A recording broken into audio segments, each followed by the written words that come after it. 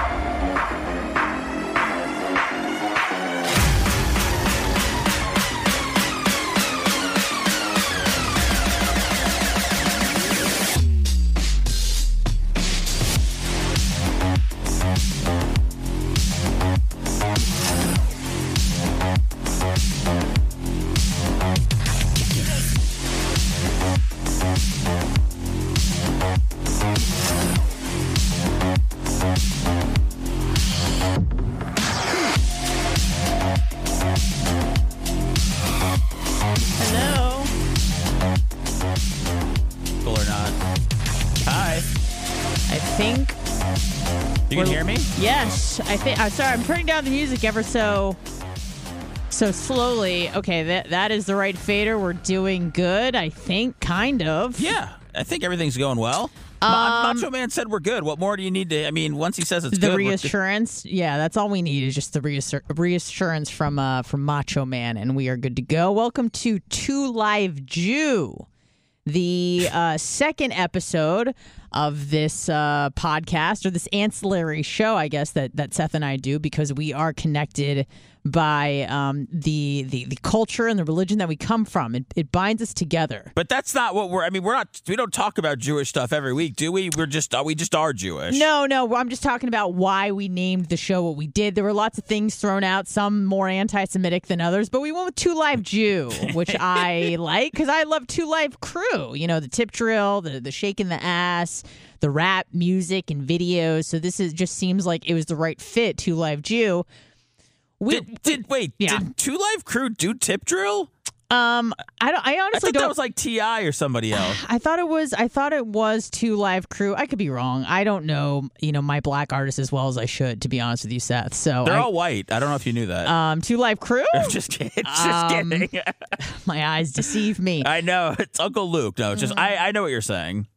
So we got a lot to get into. We got a crazy busy week. This is our Super Bowl. Bubba Army Royalty Party Barp Weekend kicks off tonight. Well, actually kicks off in about an hour and 41 minutes. 41. Yeah, it doesn't matter. Podcast world. Who knows? Somebody could be listening to this 2 years from now. Hour and 19 minutes. Yeah. So it's kicked off when Brandon the Quad gets laid by the one and only Caitlin Hatley, who, by the way, is I think of her less as a sex worker and more as a social worker and an angel from heaven. I don't even look at her as a sex worker. Is that what she's described as now? Well, what do you call someone who has an OnlyFans and that's how they make the majority of their money? I would call them a, Right.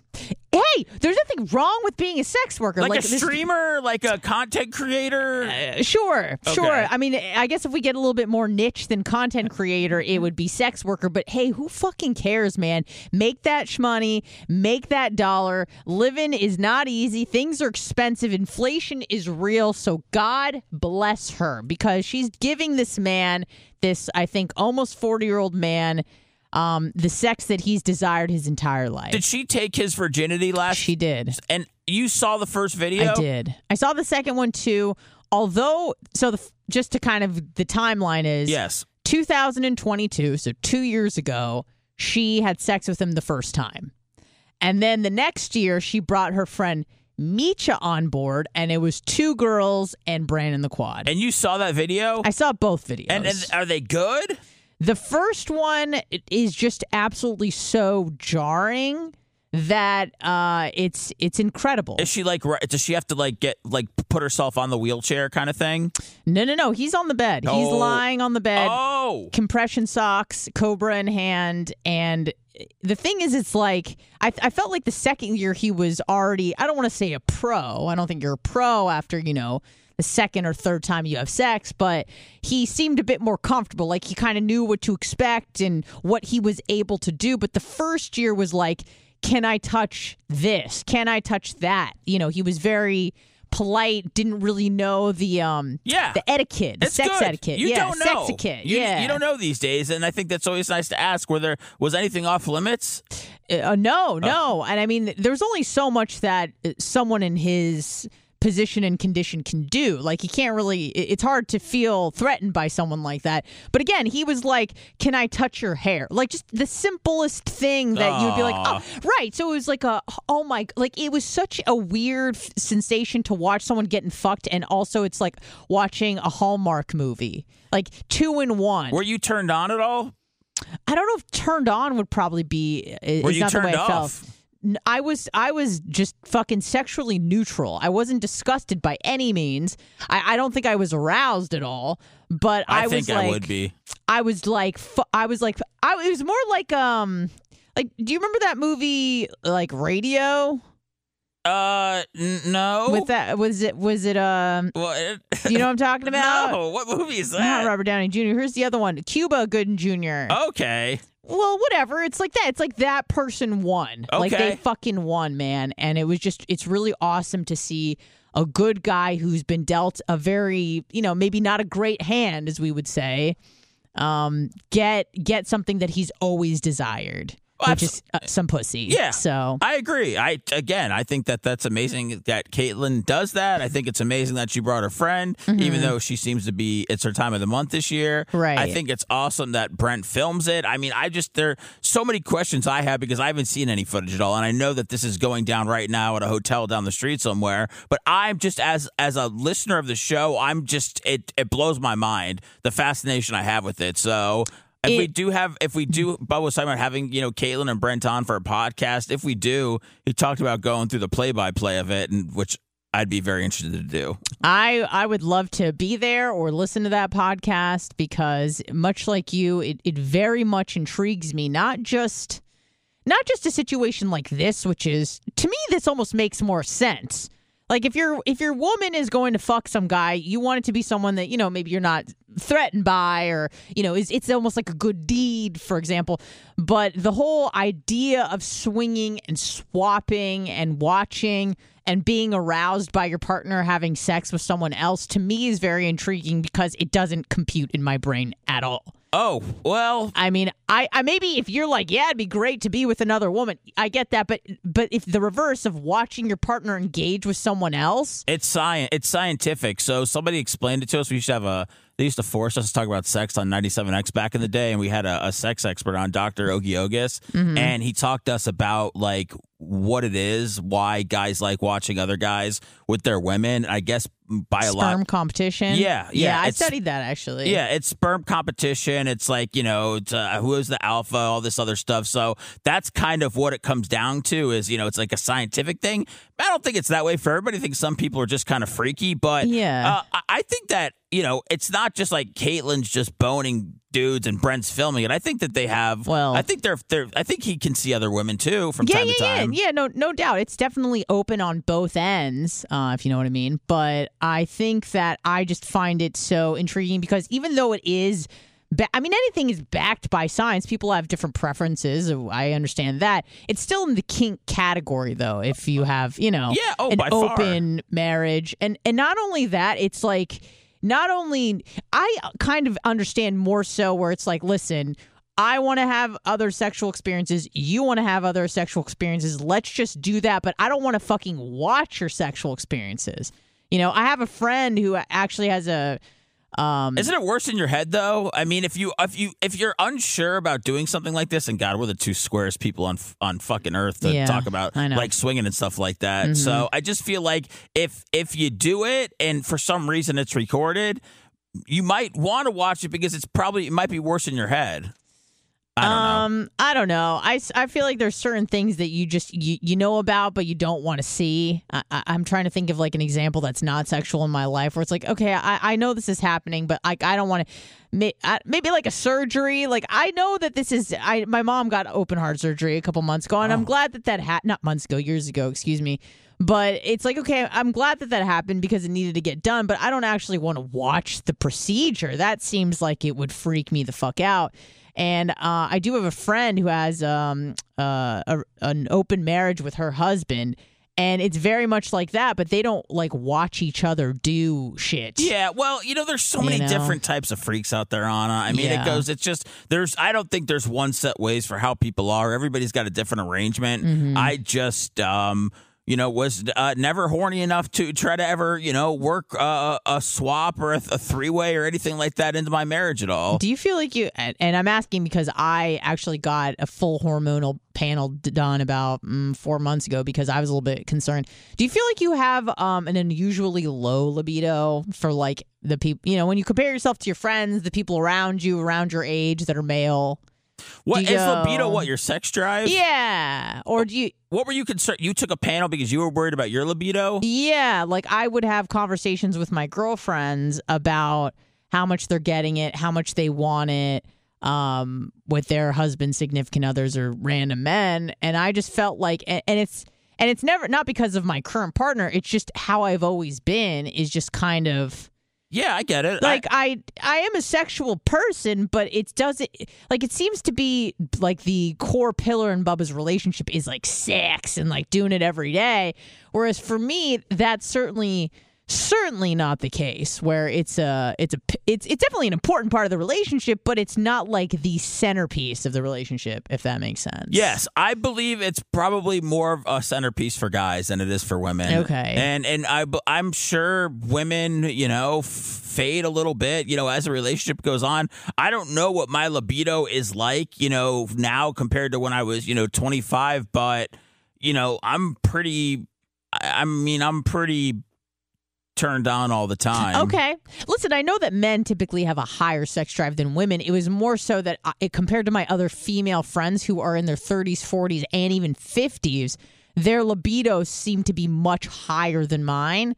So I was like, well, maybe I have like low T or I don't know. I don't know. Low testosterone. Now I'm doing TRT. I don't fucking know. So I went, I got everything tested. Everything's completely in with normal range. It's just, much like you, I guess I'm just like a square in that way. Well, I mean, I'm trying to figure out how to test my libido.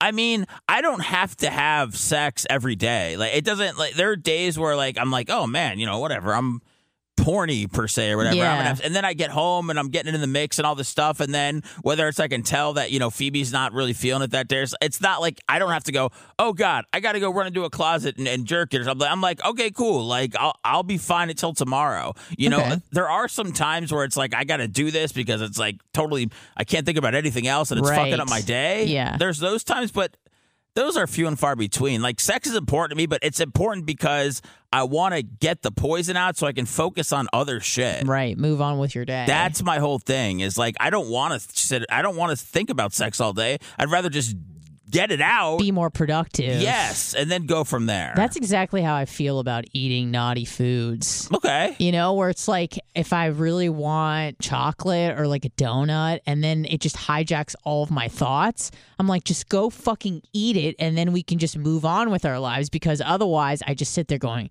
don't do it. Eat it. No, don't. Don't do it in an hour. I play these games with myself. Why have you eaten any donuts recently? I mean, you used to not eat anything junk food whatsoever. Well, just maybe not in front of other people, but okay. in the privacy of my own home, I've been known to throw down some shit that I, maybe am not super proud of. Well, it's okay. I mean, I don't think it's going to affect your body or your health whatsoever if you have, a donut from time to time. No, it certainly won't. But when you have mental issues, much like you have, I have my own too. I've had body image issues since as far back as I can remember. So there's been a lot of wiring that's gone on for the last 36 years, and I'm slowly trying to kind of unravel that and create new pathways onto how I approach certain topics, including body image. What are your body image issues? Like, do you look at yourself as like a big girl when you see yourself in the mirror, or no? It's this irrational fear that like at any moment, if I have one thing, I'm gonna like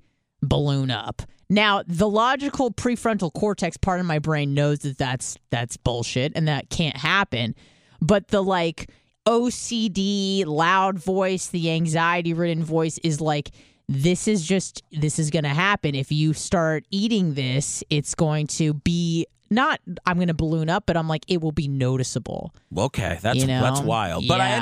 I understand how the brain works. So I'm glad you at least, cave in sometimes and enjoy it. Oh, absolutely. Okay. I'm way less clinical than I used to be. I'm saying I'm improving. With age a little bit, you kind of relax, kind of in certain areas because they matter less.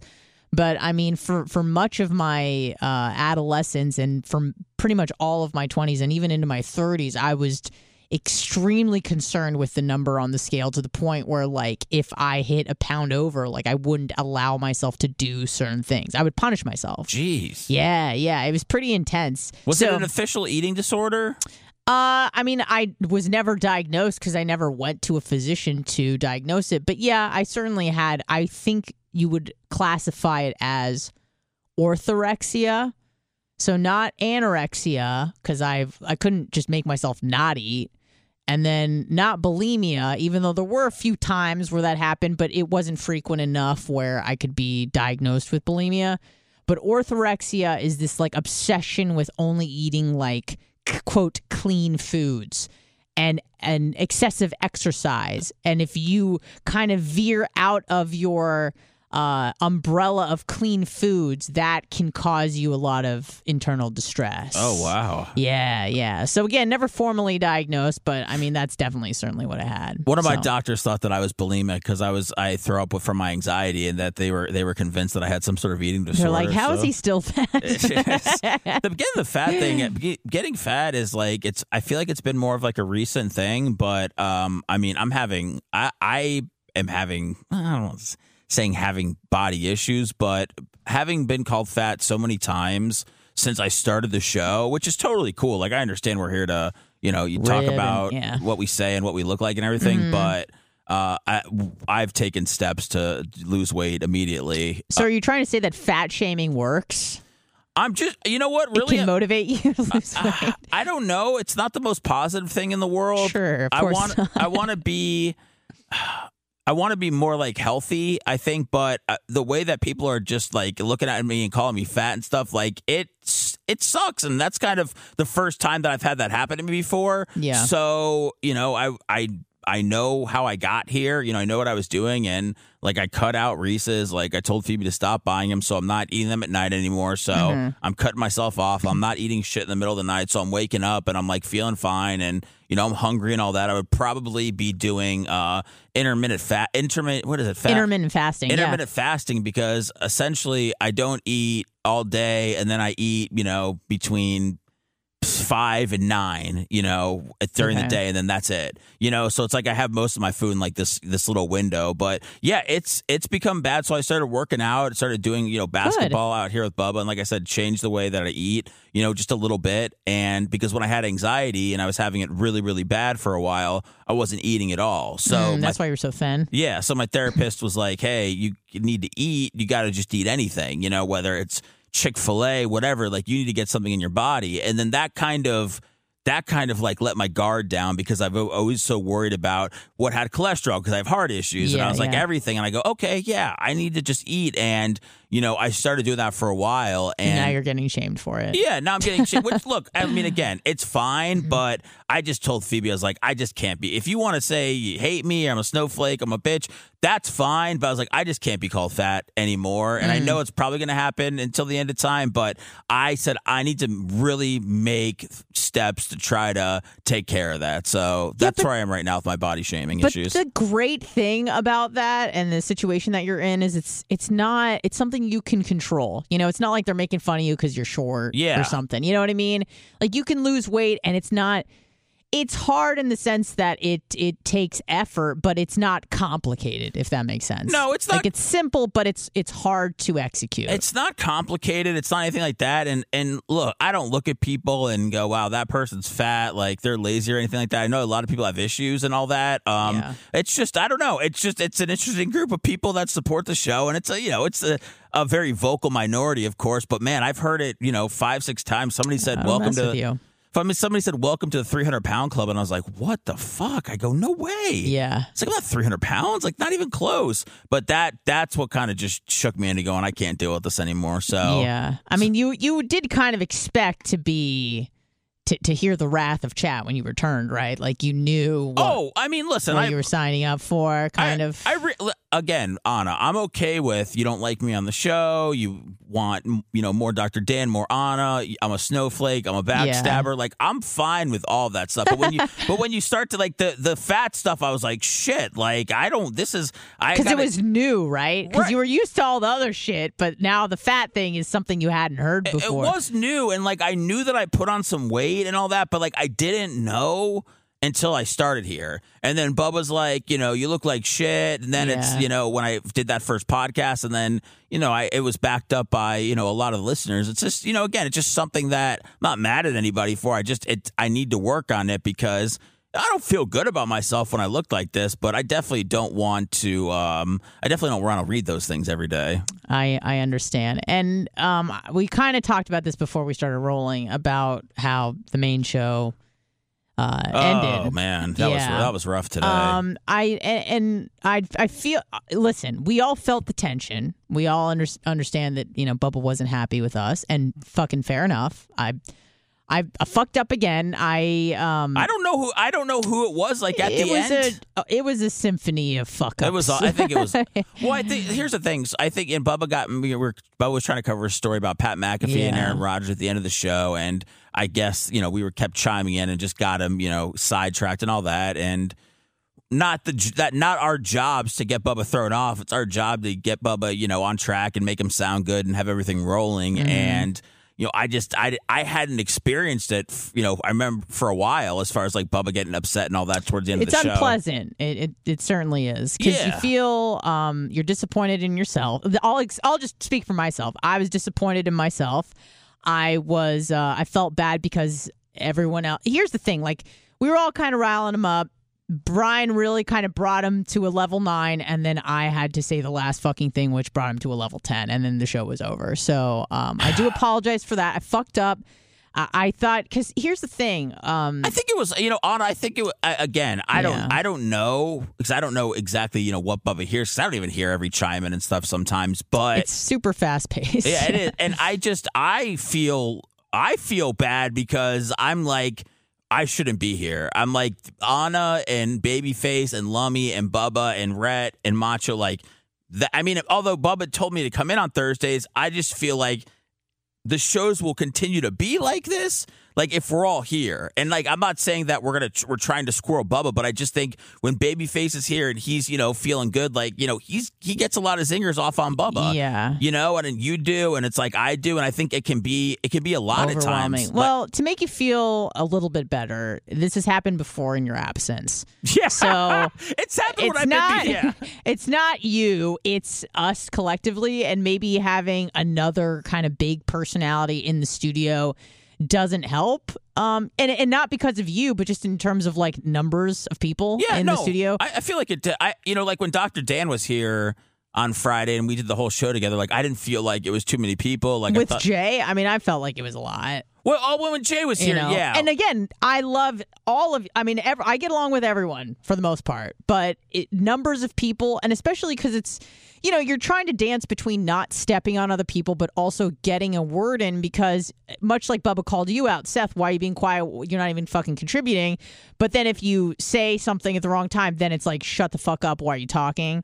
So you have to find that kind of delicate balance where, it flows. Yeah. And I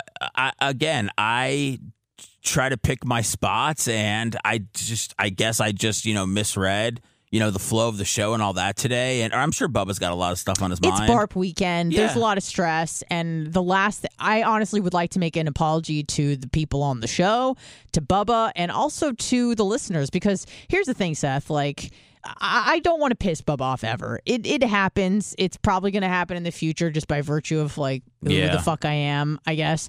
But I really, really, really am apologetic because I don't want to put him in a bad mood for the listeners. Like, people travel, like this is their big fucking vacation of the year, their favorite weekend of the year. I've seen a lot of people on social media say they fly in, they drive in from fucking Iowa, and the last thing that I want to do is put the man that they're going to see, the reason why we're all here, Bubba the Love Sponge, put that guy in a bad mood so that he doesn't want to interact with them, in the way that he would if he was in a better mood. And listen. So I am sorry. I'm sure Bubba will be fine. I'm sorry to step on your apology at the end. No, it's okay. Don't be mad at me for that. I'm sorry. I'll just talk to Bubba because I want to make sure that I'm not overbearing, and I don't want to get to a point where I'm being too much for Bubba, or if it is too much, and I also don't want to get to a point where I'm not saying enough because there are other people in here talking, and I feel like I have been doing this long enough to know the right balance, but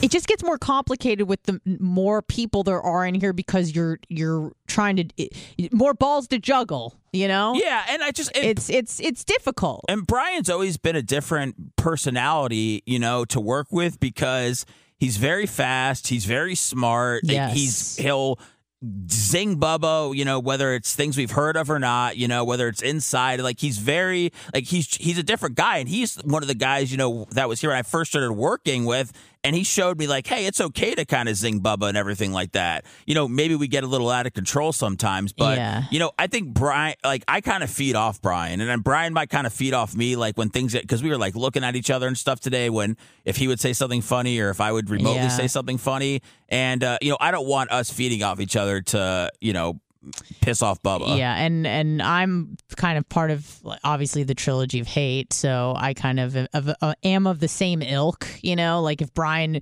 makes a zinger, usually the etiquette is you wait to see if Bubba laughs. Right. But sometimes it's so funny that I just start laughing, and then Bubba doesn't find it funny, and now Brian and I are both in the doghouse.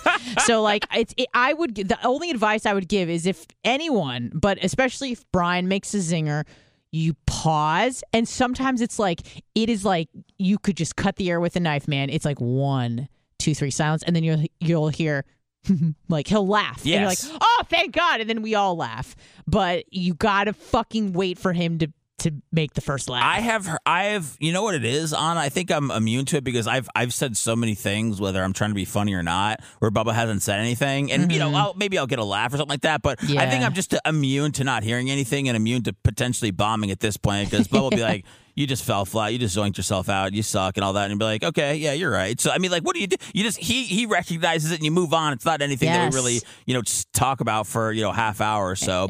And you know what, actually, I have to give credit to Brian because I think when I first started, I would really take it like personally or really get in my own head about if I said something. My favorite spring cleaning takeaway is the post-clean clarity you get when you're talking through Mint Mobile. I mean, I can't believe that I've been living some other life with all this scratchy mobile when I can get crystal clear and the best mobile through Mint Mobile. And I can do it all for $15 a month when you purchase a 3-month plan. I can afford this. How much have I been paying on my other plan? Probably getting gouged. But it's time to switch to Mint Mobile and get unlimited talk, text, and data for $15 a month. Say bye-bye to your overpriced wireless plan. I mean, I'm talking jaw-dropping monthly bills and unexpected overages. Say goodbye to all that nonsense. Mint Mobile is here to rescue you with a premium wireless plan starting at $15 a month. All plans come with high-speed data and unlimited talk and text delivered on the largest 5G network. Use your own phone with any Mint Mobile plan and bring your phone number along with all your existing contacts. Ditch overpriced wireless with Mint Mobile's limited time deal and get 3 months of premium wireless service for $15 a month. To get this new customer offer and your 3-month unlimited wireless plan for just $15 a month, go to mintmobile.com/Bubba. That's mintmobile.com/BUBBA. Cut your wireless bill to $15 a month at mintmobile.com/Bubba. $45 upfront payment required, equivalent to $15 a month. New customers on first 3-month plan only. Speed slower above 40 gigabyte on unlimited plans. Additional taxes, fees, and restrictions apply. See Mint Mobile for details.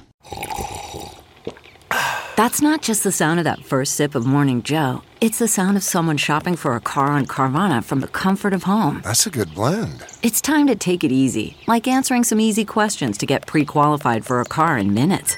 Talk about starting the morning right. Just like customizing your terms so your car fits your budget. Visit Carvana.com or download the app to experience car shopping the way it should be. Convenient, comfortable. Thing and it bombed, which happens often. But and it's bad when there's just silence and no one laughs. But then when it's silence, no one laughs, and then Bubba goes in on you for being dumb or stupid or like, why'd you say that?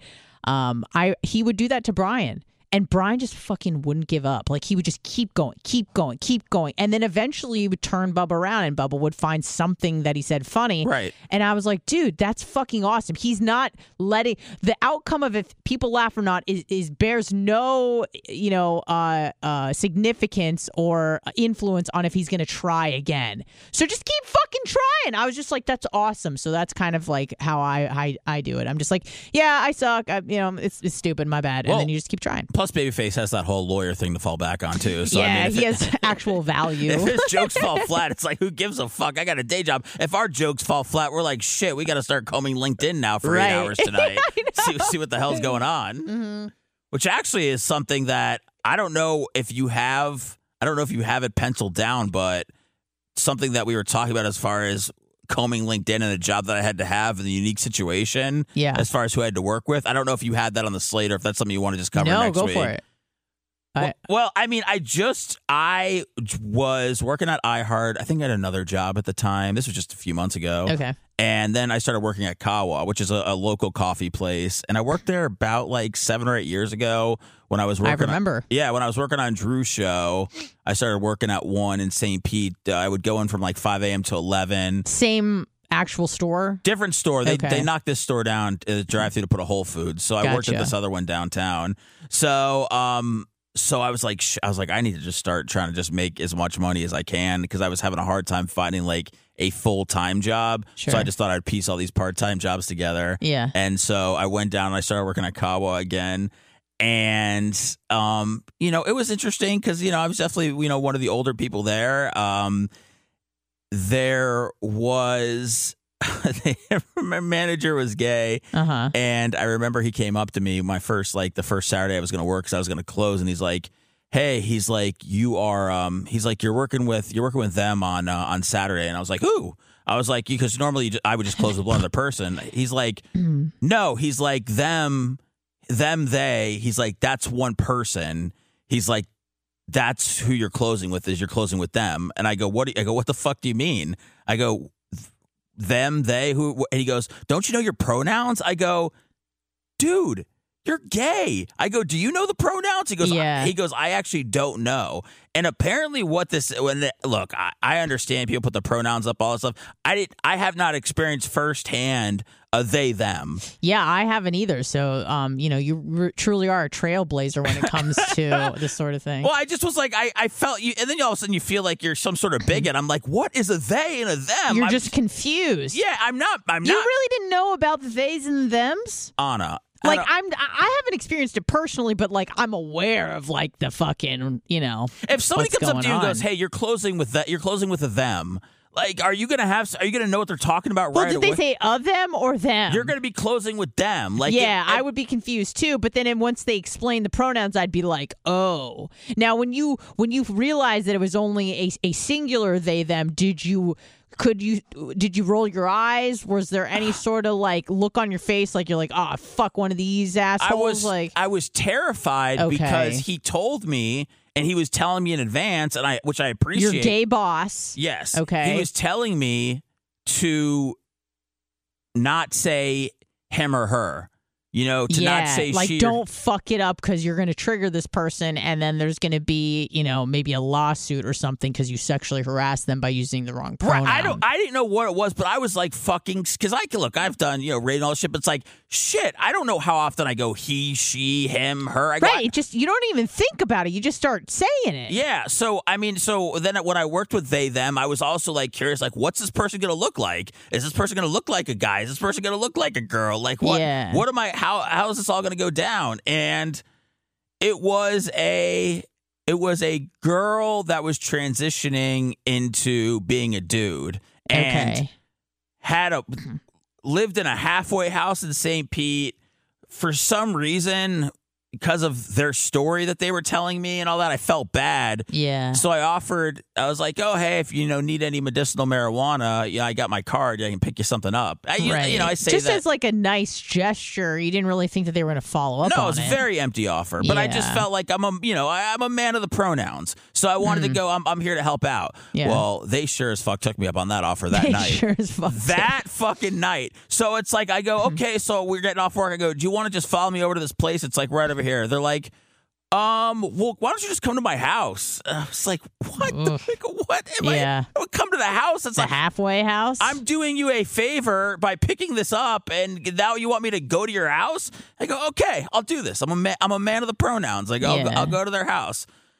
So they come out. It's fucking dark as shit. Yeah. It's 8:00 at night or whatever. Come out in the back alley in St. Petersburg. Now, is this south of USF or? No. We were on the north side, but just barely. Right. Just barely. Okay, because that gets sketchy once you cross that line, that invisible line. It gets dark. And I'm crossing the invisible line to go get my haircut today. Yeah. I love South St. Pete. It gets a bad rap. There's some nice stuff over there. Yeah, but yeah, name so one. I ended up getting it, bringing it to their house. Then I kept getting texts asking if I could get stuff for them and their roommate, because their roommate had her kid taken away and she was in the halfway house. Like, holy fuck. So then I'm going to the weed store like every other day for them. And they're paying you, right? Like no. They're not. No, they would look up the exact price on the menu, and then they would Venmo me the exact. Oh, okay, but at least they're giving you money for the weed. Yeah, but Anna, here's the thing. So I pay for my card, so like they're getting around that aspect where I'm paying for my card, and also they would Venmo me the exact amount. So if I'm spending $150 on you, and I take that out of my account, and I need to replace that right away, well, what Venmo's taking a percentage of that to do an instant transfer, so all of a sudden I'm getting their $150 and then I'm having to put it right back in my account, and then I'm losing fucking money. And then Phoebe's like, I hope you're making money off this. I go, I'm not. I'm just trying to be nice. Right. So I finally got to the point where I texted them and I just said, hey, listen, I can't do this anymore. I was like, this is costing me money. This is costing me time. I was like, you treat me like I'm a drug dealer, and it's all other stuff. And I felt like I was being like I wasn't being a man of the pronouns at that, but I needed to rip that Band-Aid off. Yeah, and how did that go with them? They said that they were going to go ahead and look for somebody else. Okay. But you continued to work together? No. That was so I asked for. There was a girl that worked at Kawa, and man, Anna, I don't have time for any bullshit or gossiping and all that stuff. No. There was a girl there that worked there. She confided in me. She told me she stole eggs. That I thought shit. She stole eggs. People don't make that much money there, so they steal eggs. I was like, okay. Like she stole eggs from Kawa. Yeah, she stole eggs from Kawa, and I was like, okay, I appreciate you confiding in me. So anyway, I found out this chick tells my manager that one night that I don't want to be there and that I don't do anything and all this other stuff where I was just like... The egg stealer said this to your boss? The egg stealer. So then fucking bitch. So then my boss is like, Valerie said this and Valerie said you don't do that. I go, dude, I've been here for how many weeks? I go, it's if I need to do something that I don't know how to do, why can't she tell me? I was like, why can't she tell me what to do instead of just telling you that I'm not doing anything? I was like, this is fucking stupid. I go, I'm not going to work in an environment where people are shit talking and can't say anything. So then I texted her and I was like, what's up? I was like, you couldn't tell Derek that. I was like, you couldn't just tell me that you were having an issue with me. You had to go to Derek. So then she sent something to both of us. Oh, Jesus. Yeah. So I hope you told your fucking manager that she was stealing eggs. I don't know if I did or not, but you gotta rat that bitch out. So I was having a hard, it's tough saying it was hard work, but harder work than what I'm used to as far as working in Kawa and doing all this shit. So I told my boss I had 2 more shifts scheduled on like a Wednesday and Saturday. Yeah. And I was like, I gotta quit, man. I was like, this is just a gossipy place. I was like, I can't do this. There's only 4 people there? There's 5. There's a couple of 19-year-old girls. There's a 17-year-old girl that worked there that called up me homophobic because it's St. Pete and a man walked by in a dress.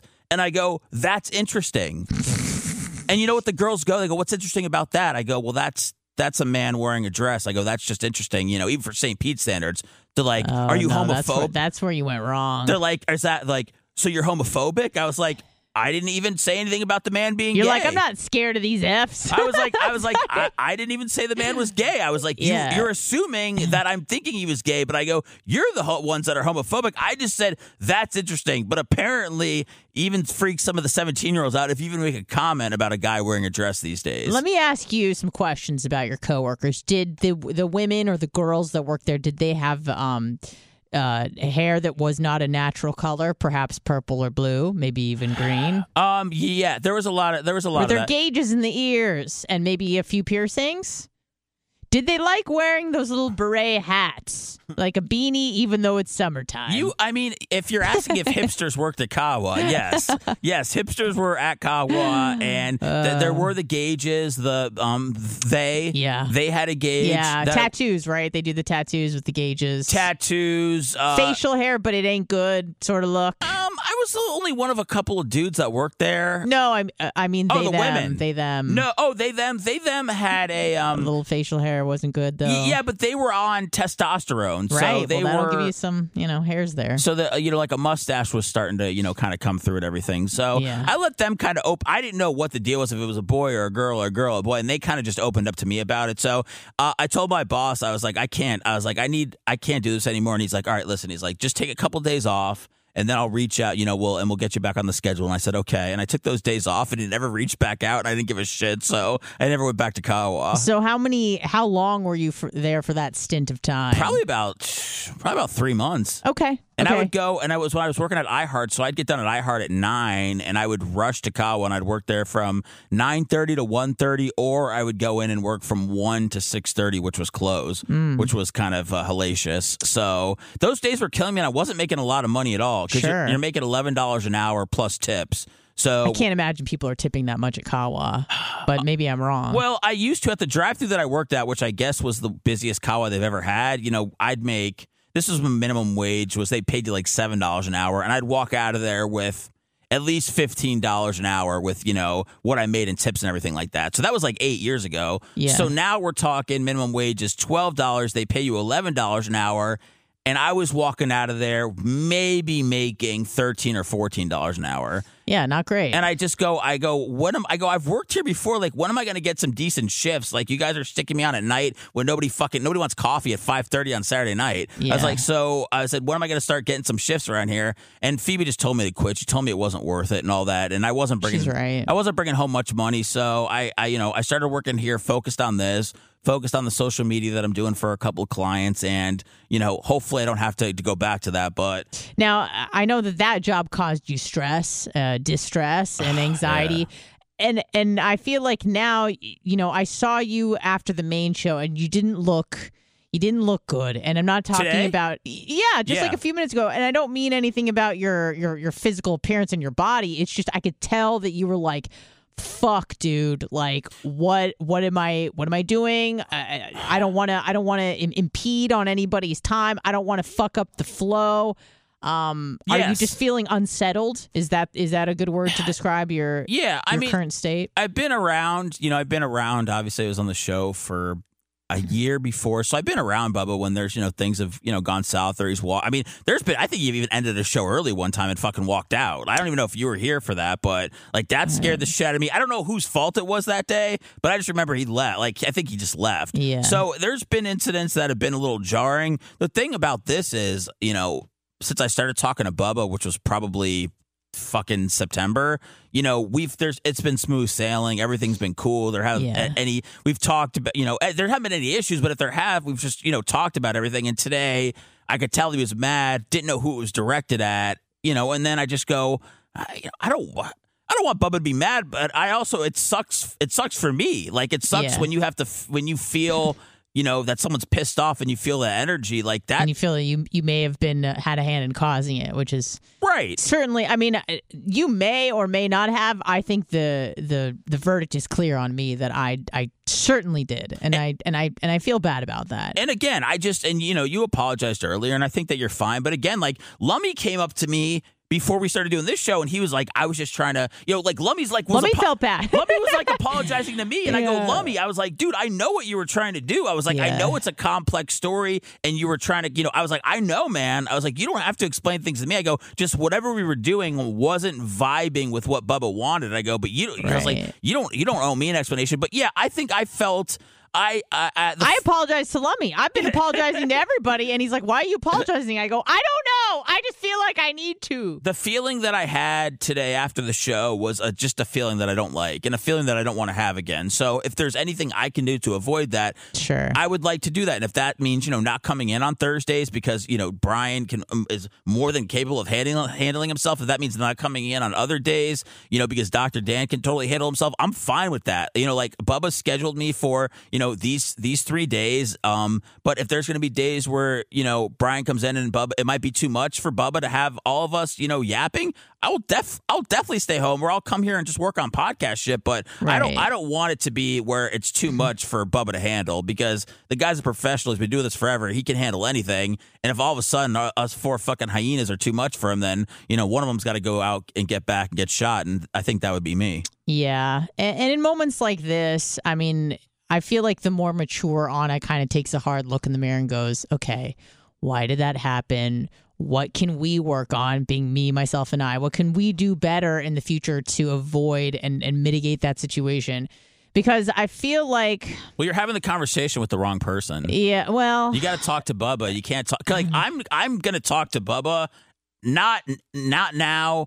Maybe not at Tate's tonight. Maybe not even this weekend, because he's got so much going on. But I will talk to Bubba at some point and go, hey, man, like, can you just tell me, like, when I need to shut up? I was like, can you just tell me to shut up? Can we have a safe word? Yeah, like, just let me know. Do you want me to stay home on certain days now because it's becoming too much? Like, I will have that conversation, because much like you, I don't want to experience anything like that. I don't want to piss Bubba off. Doesn't make for a fun environment or a creative environment. So I don't have any problem going to him, and if he's like, man, you're just fucking, you didn't talk enough today, or you talk too much. Like, I can handle all that stuff because it's to make the show better. Sure. So I know, when you talk about looking in the mirror, I get that, but I think ultimately, you got to have those talks with Bubba so he can help you. I mean, to be fair, to be honest, sometimes it's unpredictable, right? Like sometimes you say something and it fucking hits and you're like, I'm awesome. You get that big dopamine rush. Everybody's laughing. Bubba's having a great time. And then you make maybe a similar joke the next week and it fucking falls flat. He's not in the mood for it. And then you feel like shit.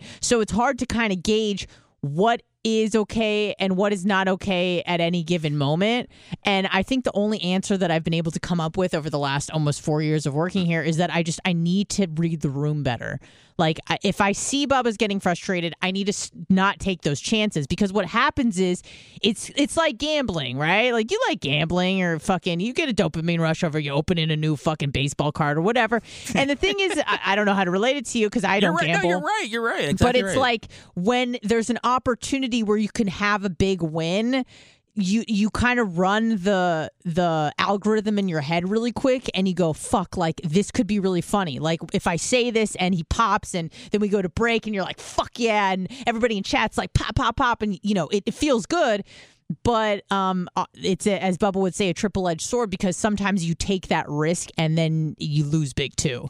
So I feel like that's the thing that keeps me like taking those chances, because every once in a while I do get a win and then I'm like, I'm coming back for more. Do you feel like you're performing just for Bubba or like the audience? Because you talk about like reading the room and not wanting to upset Bubba, like do you feel like it's just because sometimes like if he will go quiet or he'll tell me like you're really getting on my nerves and stuff like that, I feel like it's just stuff for the show. I feel like and if you fall flat with a joke, Bubba never told me, hey, if you're not funny, you're getting off the fucking show. Like if a joke bombs, it's just as good as a joke that hits. You know, if it's as far as content, right? If you know, as long as the proper attention's brought to it. If Bubba just let jokes that sucked go, and we didn't say anything about it, then we would just be the Tukey show. So, like, I get what he's doing. You know, when it comes to that, I just won't.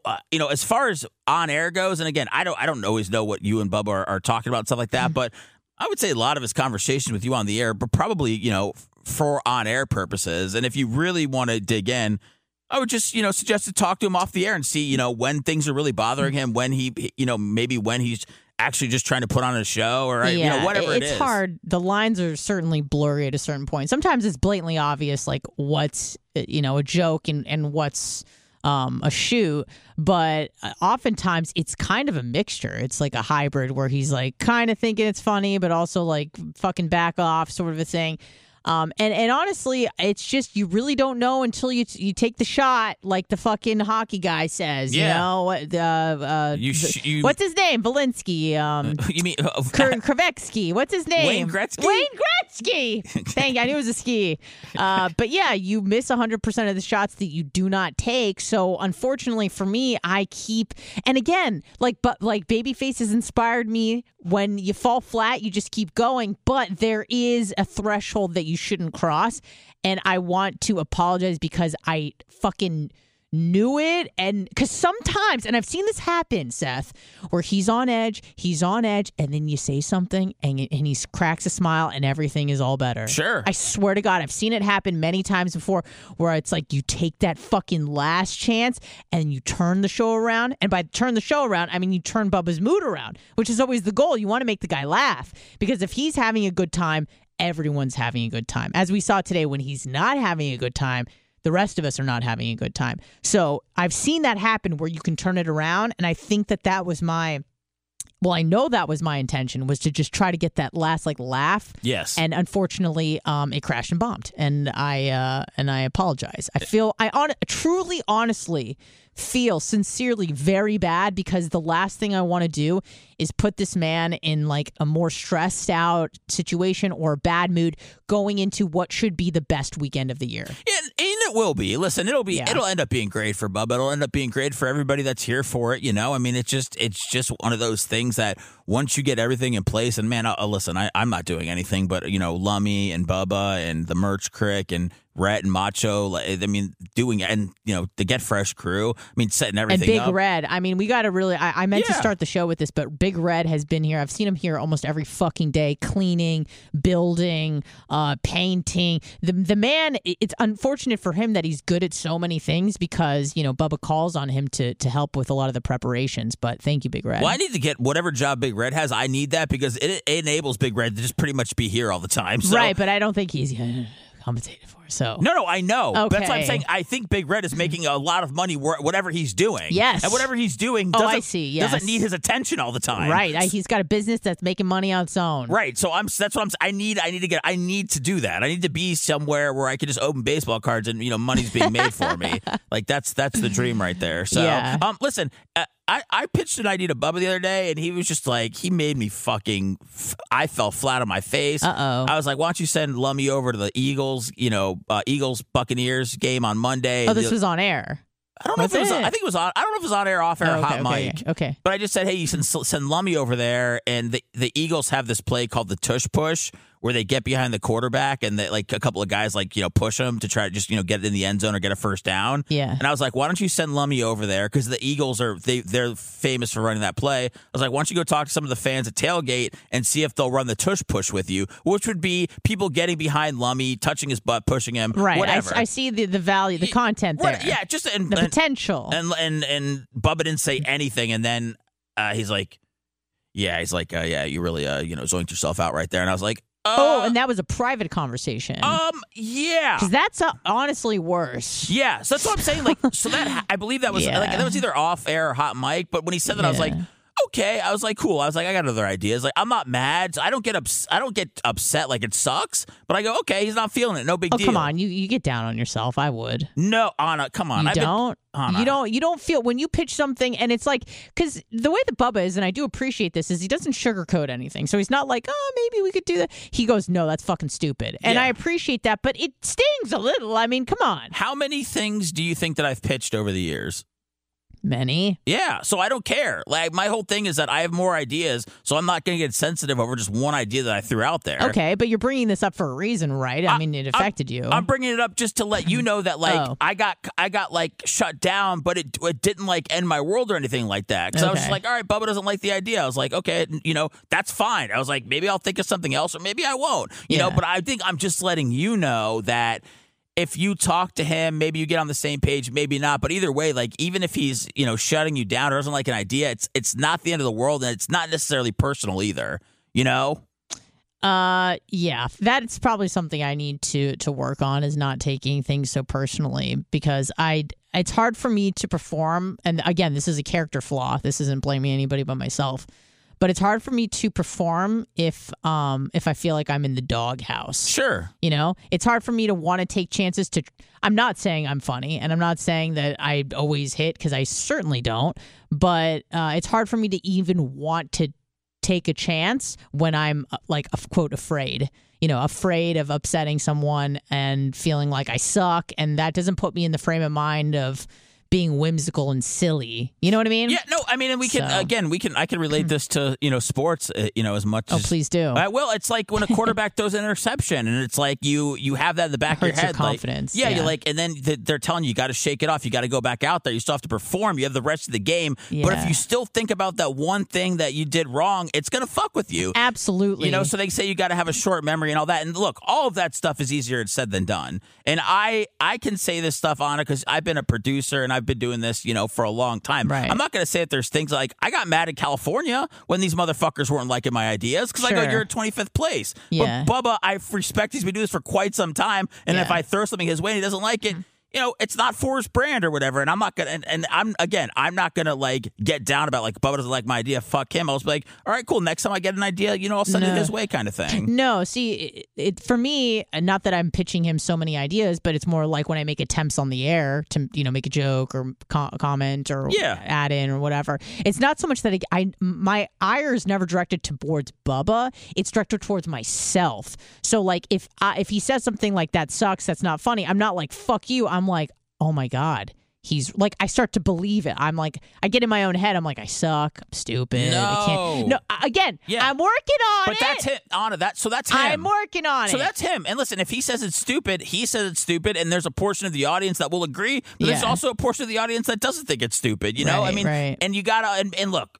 Sometimes we're gonna say things that are 90% stupid, but most of the time, Anna, if you're saying something, there are other people laughing, even if it's the minority. So I don't want you to think like anytime you say something. And, No. I'm getting better about it. But good. But again, when he says something like in a jovial manner, like, oh, that's stupid, you fell on your face, fine, no problem. But because there are times where it gets uncomfortable, and he's like, why are you here? Why are you counter programming? Like, God, like, I could tell he'll start stamping his feet.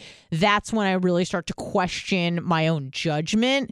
And it shakes me a little bit. So I understand, and I kind of feel like, and I don't know this to be true or not, I kind of feel like that's just part of the show. It is. It's kind of just dealing with that, whether it comes your way or not. I feel like that's part of it. Like, I'm not saying that's good or bad. I'm saying like that is part of the reality of the show. Like, that's like you're gonna get focused on something one day. Like, I'm gonna do something fucking wrong at Barp or whatever, and like I'm gonna get it or you're gonna get it. Like, and that's just that's how it is. And whether we take it personally or not, I don't know. But most of the time, it's for radio, and this is a fucked up business, Anna, where you got to sit around and try to figure out like if somebody's mad at you and what you can say and what you can't say and everything. Yeah. And this is a reason why I've tried to run away from radio for so long.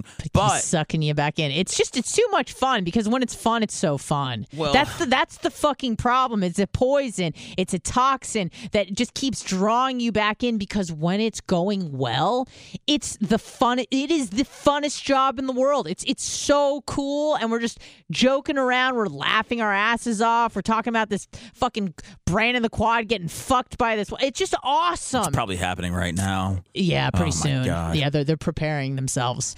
But the compression socks are coming on. I wish I could be there. Me too.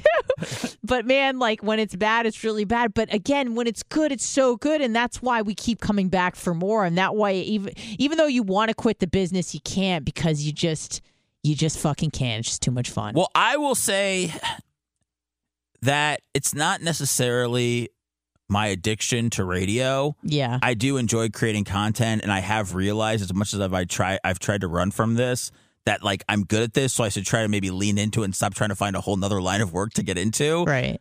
But the thing that made me appreciate this and radio a little bit more was doing a 9-to-5 job, was doing some of the jobs that I've done outside. Just wildly unfulfilling. I mean, look, You're making money. You got benefits. Right. You got shit. But I mean, I was in that building right next to us from 8 to 5. A couple of days a week. Then I'd work from home. Where you got all these bullshit meetings, all that stuff.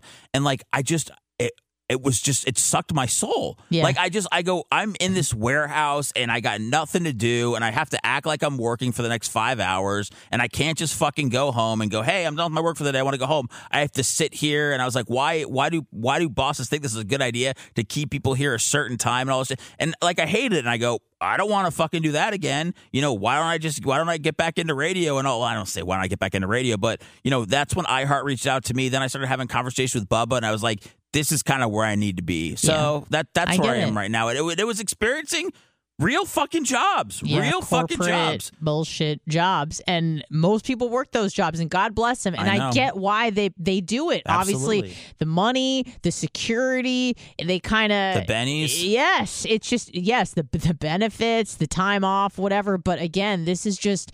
It's so much better for me and people like you that just we can't really fit into, putting what do they call it, a square peg in a circle hole or whatever. Just we don't fit in that world. I know that I don't. I somehow find ways to, every time I have like quote unquote a normal job, I get fired for, I don't know, stealing produce or tweets or whatever the fuck it is. I can't help myself. So this is I feel like this really is like ICP, Gathering of the Juggalos, just a bunch of fucking weirdos that got pushed together into making this world of Bubba Army, and it's a lot of fun. And I'm really excited because tonight we get to celebrate the people. When I was doing, I know that you're wrapping up the podcast. When I was doing marketing, I always told people, I was like, I'm just a creative guy masquerading as some sort of management, type marketing guy. And I always told people, I was like, this job is not for me. And you would meet other people too that were creatives that would go, yeah, I don't even know how I got here, but I'm fucking making money and I'm trying to make the best of it, but I'm really trying to work on something else. So yeah, God bless all those people that are working jobs they hate just to put, for their families and doing all that shit with the benefits and stuff, man. I've really realized that that stuff is not as easy to attain as I once thought. True story. Is that it? Yeah, that's it, man. Two live Jews. Yeah, almost a full hour of content for you guys, exclusive. Seth, thank you so much for doing this with me. We'll see you guys tonight at 5 p.m. Tate's Pizza. Can't wait to kick off Barb and see all your smiling faces. Thank you, Seth. And Bubba's not paying for anything after 7 o'clock, fuckers, okay? So get out!